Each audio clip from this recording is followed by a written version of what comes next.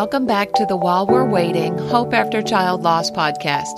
I'm Jill Sullivan, your host and one of the co-founders of the While We're Waiting ministry. I want to say a quick thank you to those of you who have left ratings and reviews over the last few weeks. It lets me know you appreciate the content. And even more importantly, ratings and reviews help raise our profile in the search engines, and that makes it easier for other moms and dads to find the podcast. So I really appreciate it when you take the time to do that. If you missed the last couple of episodes, you'll definitely want to go back and listen to my two-part conversation with Nan Deal, who shared how God led her out of the darkness after the death of her son Connor. And you'll also want to tune in next Wednesday to hear my discussion with Michelle Moore about moving forward in our grief.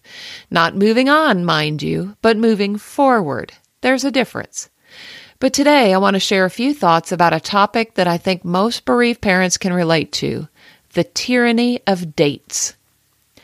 I think every bereaved parent has a set of dates or even whole months that they struggle facing, to the point that it gives them a sick feeling in the pit of their stomach as they turn the page of the calendar.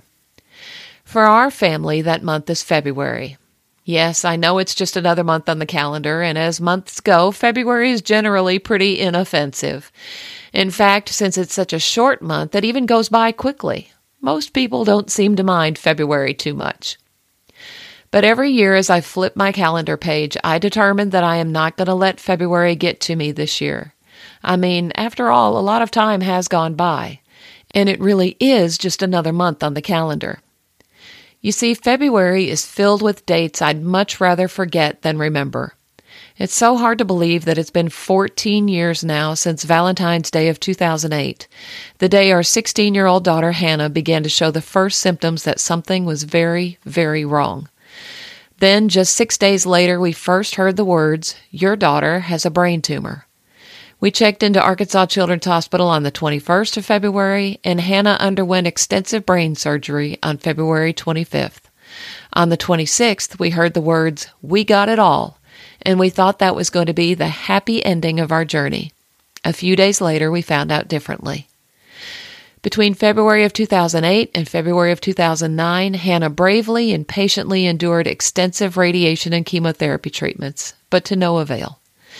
By Valentine's Day of 2009, Hannah's mind had become very simple. Her short-term memory was so damaged. She thanked her daddy every few minutes for the roses he sent her that day. In the wee hours of the morning of February 16th, we discovered her hemorrhaging in her bedroom and rushed her to Arkansas Children's Hospital. She was quickly stabilized, but an MRI done that day revealed that her cancer had spread extensively. We moved from Children's Hospital to a hospice center on February 18th, an emotionally excruciating experience in and of itself.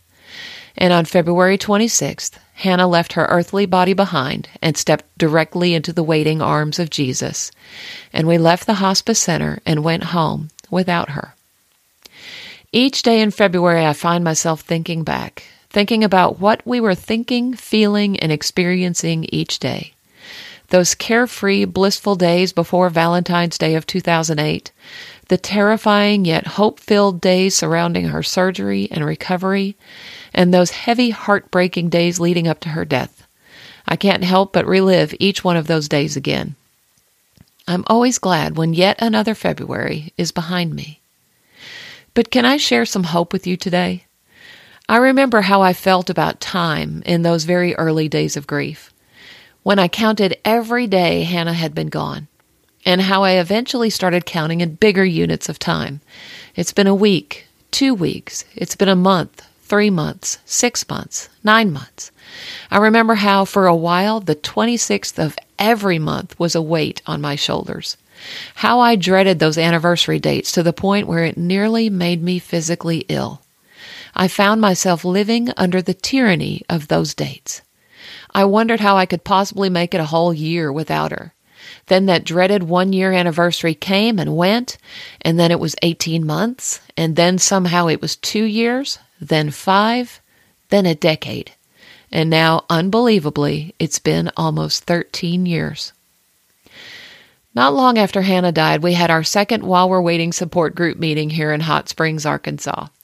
We started our meeting by going around the room and doing very brief introductions of ourselves and our child in heaven.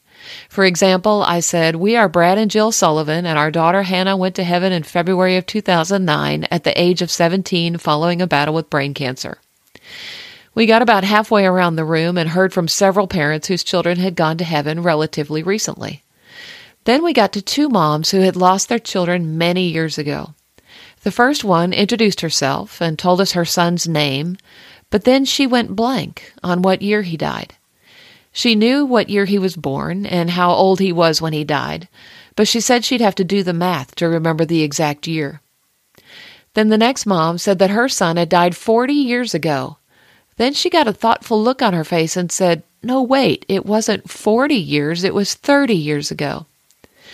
And for just a moment, I must admit that I thought to myself, how could anyone possibly forget how long ago their child died?